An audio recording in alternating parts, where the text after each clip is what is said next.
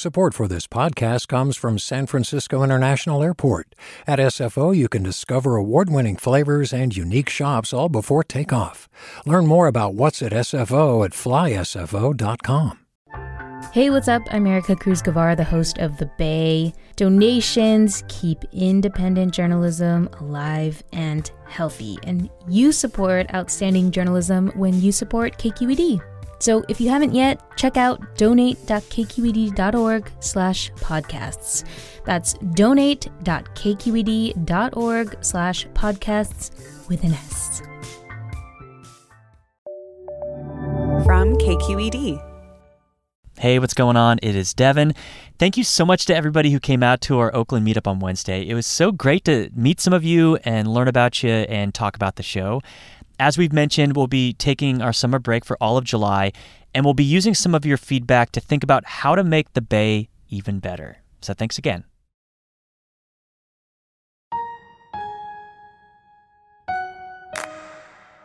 After President Trump announced Monday on Twitter that we should expect a huge round of deportations next week, Oakland Mayor Libby Schaaf had this to say. I hope it is just more mindless rhetoric as he prepares to announce his re-election bid, but we have got to be prepared. Immigration authorities are supposedly preparing a mass deportation for undocumented immigrants. They seem to be targeting those who've been given final deportation orders, but it's still really unclear whether this type of deportation is even possible. What is certain is that many immigrants made a long and emotional journey to the U.S., seeking a better life. Today, we revisit a story we published last December about one family's migrant journey to the Bay Area. The episode is hosted by our editor, Erica Aguilar, and our story starts with KQED immigration reporter Farida Javala Romero. So we were looking for ways to cover the migrant caravan.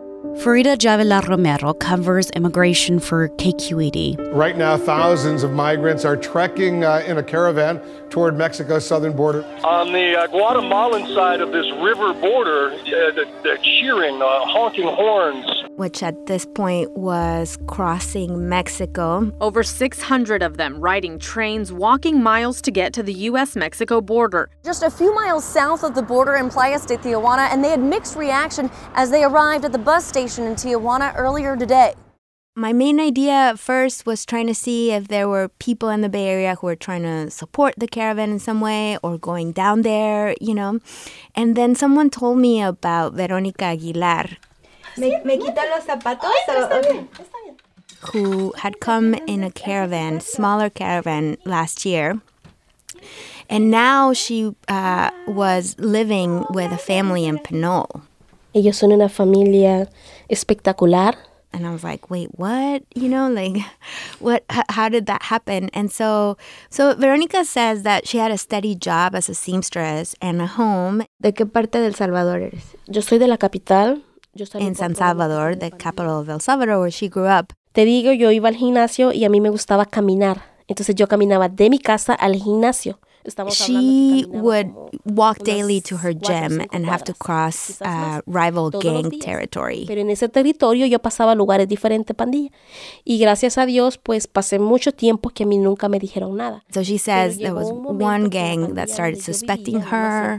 Maybe they didn't know why she was able to cross so easily. A preguntarse el por qué a mí no me hacían nada. And so she started getting death threats that if she didn't leave her house, they were going to kill her. Te vas de aquí o te mueres. Te vas de aquí o te matamos. All because, like, she can cross over this barrier? She could cross, and then also she had at some point a relationship with one member of a gang. He went to jail, and there were other people who just resented her. She felt like she couldn't stay in her home in San Salvador. Cuando yo salí de mi país, yo solamente salí porque venía huyendo de mi vida por problemas de pandillas. I mean, you hear this over and over from people who are seeking asylum from El Salvador, that gangs are just everywhere. So last October, Veronica Aguilar said goodbye to her children and her mother and started on this journey of finding a new home away from El Salvador. First, she ended up going to Mexico. Llegando a México, mi idea era buscar un trabajo o algo, hacer algo allí, porque yo decía que iba, o sea, buscando opciones. Trying to see if she could live in Mexico and work there, but she didn't feel very safe there either. Cuando llego allí a un albergue me empieza a hablar la gente de la caravana. And so when she heard about a caravan of about 350 people, y yo, ¿qué es eso? ¿Qué es? She thought maybe that was her way out. En México, un lugar muy difícil, yo me voy con ellos. How long did it take for her to travel from Mexico to the U.S. border? She joined the caravan right near the border with Guatemala and Mexico. Era el lunes 9, fue un lunes 9. ¿De qué? De octubre. Del año pasado. Del año pasado. Entonces, empezamos a caminar. Bueno, she said it took her about 3 weeks to make her way to Tijuana. And when she got to Tijuana, what did she do? In Tijuana, she was part of a legal workshop of an organization called Al Otro Lado, and decided that she wanted to try to request asylum in the U.S., which means that you have to go to a port of entry. So she went to El Chaparral pedestrian crossing, which is right next to San Isidro, and she requested asylum. She passed her credible fear interview. What does that mean? I assume what it means is like, do you really have a fear of going back home to El Salvador? Exactly, of persecution. Like if you go back to your country, are you afraid you might? Like what's going to happen to you? Yeah, you might die, yeah. There was another very important thing and life-changing for Veronica that happened to her, which is that she was locked up for 7 months in an immigration detention facility in Orange County. And the Trump administration has been detaining more asylum seekers while their immigration cases unfold in immigration court. Que por medio de ellos y otras organizaciones. And so Veronica would still be detained if it wasn't for a nonprofit that raised funds to pay for her bond. Me buscaron una familia que me recibiera, que me apoyara. And also helped find a couple here in the Bay Area who would sponsor her. Who's she staying with? She's staying with Anne and Kent Moriarty. Entonces, necesitamos 2 minutos. Anne is a former science teacher, middle school teacher. Now she writes science curriculum for middle schools at the Lawrence Hall of Science in Berkeley. Kent is a mechanical engineer. We've been involved a little bit with working with immigrants and helping people apply for asylum and visiting people in detention, and so that their situation's not totally new to us. The couple committed to let Veronica live in their home. Hasta aquí. So they opened their home to basically a stranger so that she could get out of immigration detention. We've traveled a lot in Central America and South America and always been welcomed in. Always been invited into homes for dinner or to stay the night or something like that. And this is just such a small way that we can give back and that we can welcome people to a place that's really scary. There are people who have volunteered in the past to visit detained immigrants. So they would go into detention centers and, just hang out with people so they wouldn't feel alone, and also help immigrants with filling out applications. It can be really complicated to fill out these long immigration application forms. So they told me that for them it really felt like a natural next step to let asylum seekers live with them. It wasn't something we spent a lot of time deciding, are we ready for this or not? There was a need, and we were in a position to do it. And Veronica Aguilar has been staying with them for 5 months. Estoy cociendo frijoles. They have a really warm relationship. Like when I was there, I saw them, joke around.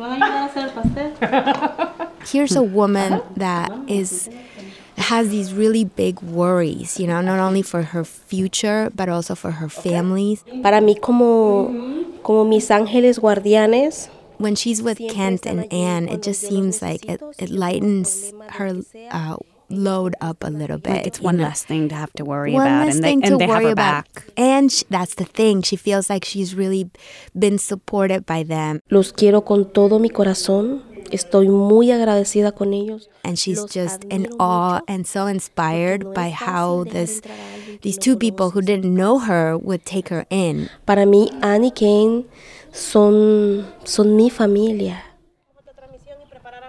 So when I met Veronica, when I went to see her, she always had her phone close to her. Entonces estamos en contacto. Cuídate, pues. Igual, chao. And she would be checking it constantly and getting beeps, you know. She's on WhatsApp and sending messages all the time and getting them.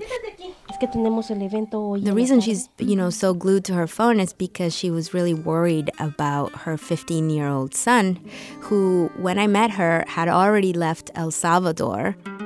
So he was making his way in the caravan through Mexico. Sé que es fuerte como su madre. His name is Vladimir, and he's 15. Veronica wanted him to get out of San Salvador and El Salvador because she was very worried that gangs were going to recruit him. En nuestro país la violencia es muy grande, más para los jóvenes ya adolescentes. And that if he refused, he was going to be in really grave danger. Porque aunque ellos no quieran andar en nada, solo el hecho de vivir en una colonia y cruzar a otras para ellos es muy difícil. Because he's 15, Veronica asked her mom to accompany him in the caravan all the way to the U.S. border. I went to Tijuana the week of Thanksgiving to, you know, cover the migrant caravan. At that point, thousands of people were arriving in Tijuana, but also to meet Veronica's son, Vladimir, and her mom, Lucy Diaz, who had just arrived there. ¿Se puede presentar, por favor? Sí, bueno, mi nombre es Lucy, vengo de El Salvador. Grandma is 55 years old. I met Lucy at a big outdoor sports complex that the city of Tijuana had turned into a shelter. When I was there were about 4,000 Central American migrants, lots of families. It was at night that I got there. And they weren't letting reporters in at that time. Oh, no. What did you do? So Lucy came out to meet me. She also has a cell phone. Sure. I had her number. Ya el miércoles, primero Dios, voy a El Salvador. And it turns out Vladimir is not with her at that point. Wait, where is? They both landed in Tijuana. They were together at a smaller shelter before this larger one opened up. And Lucy decided that Vladimir would be much safer at a youth shelter, a smaller youth shelter. Pero lo siento más seguro en el aspecto en que no está solo. O sea, que tiene ayuda legal. Sí, va a tener ayuda legal. With, you know, regular meals, he has a roof over his head, and the most important thing for the family was that those kids have access to immigration attorneys. Muchacho, me ayude, me conecte con los abogados para hacer papeleo del niño y yo ya dejarlo en manos de ellos. Lucy had already traveled with her grandson for about 22 days at that point. Porque yo tengo que ir a mi país. She felt like she couldn't stay in Tijuana and wait for him to go through that process of presenting himself to U.S. officials to seek asylum. She needed to go back home to El Salvador to take care of other grandchildren that she's helping to raise. Entonces, por eso yo no puedo esperar a entregarlo a la frontera, porque eso significa perder más mi tiempo y también mi hija me necesita. For her, like, the odyssey was to take this child to the border, and then she needed to go back. That's why she put him in this youth shelter. God, she's doing what she thinks is best for her family. She feels like she's saving this kid's life.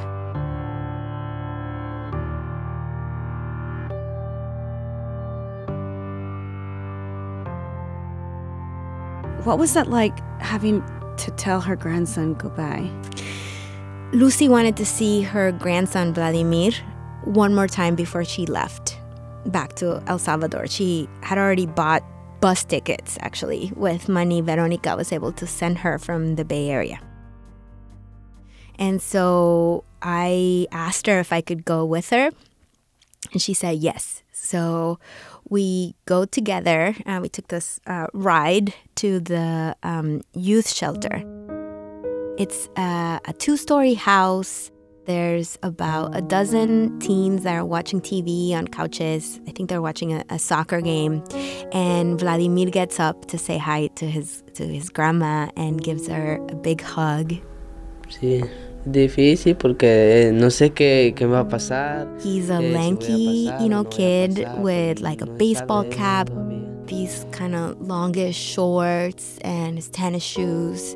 Aquí estoy bien, aquí no nos falta nada, pues podemos salir a comprar lo que queramos, ir a parques, a canchas, pues aquí somos libres. I think he was really happy to see her, and he knew at this point that she was leaving and he was going to be on his own. They went to a quiet room to talk and say goodbye. She gave Vladimir this very long, close hug where she told him to remember that she loved him and that she hadn't brought him all the way to Tijuana to abandon him, but that she really felt like this was a way to give him a future. Y que si me lo trae para acá, no es para deshacerme de usted, sino que para que usted tenga un futuro que allá usted no sabe muy bien que no lo va a tener, hijo. Y que aquí con tu mamá yo sé y estoy muy seguro que lo va a tener. Y va a ver que yo lo voy a ver en el Facebook, bien elegante. Cuídese mucho.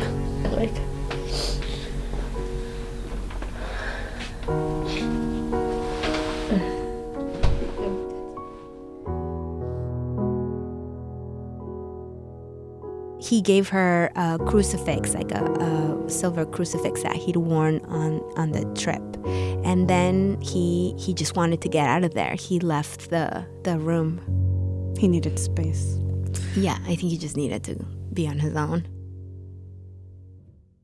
I mean, here's this 15-year-old who's going to be on his own in Tijuana. And then he's going to have to cross the U.S. border, seek asylum, request asylum, and try to make his way to his mom in the Bay Area totally on his own. He didn't know if he would be even able to cross into the U.S. or not. Right. He didn't know what was going to happen, if he was going to have to stay in Tijuana for months. So I think he was just really scared, and his eyes were really wide, and he just seemed really unsure of everything. That's just crazy that as a 15-year-old you have to go through that. Yeah.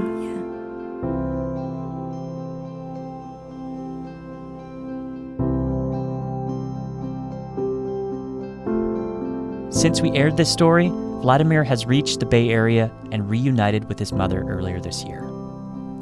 Erica Aguilar is editor of The Bay. Farida Jhabvala Romero covers immigration and equity issues for KQED. This episode won a National Gracie Award, which recognizes stories made by and about women.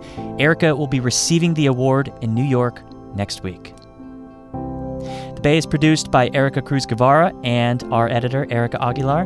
KQED's leadership team includes Julie Kane, Vinnie Tong, Ethan Lindsay, and Holly Kernan. I'm Devin Katayama. That's it for The Bay. Talk to you next week.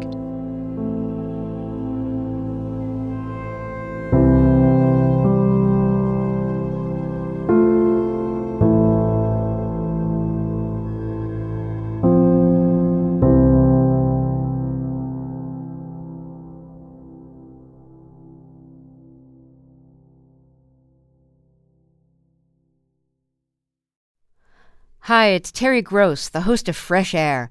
We bring you in-depth, long-form interviews with actors, directors, musicians, authors, journalists, and more. Listen to our Peabody Award-winning Fresh Air podcast from WHYY and NPR. Hi there, I'm Randa Abdel Fattah from Throughline.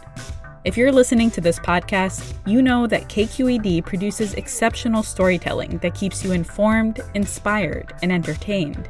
Their podcasts cover issues from your neighborhood to the entire country and everything in between. Support this work today.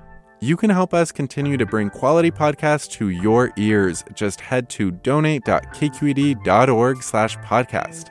That's donate.kqed.org/podcast.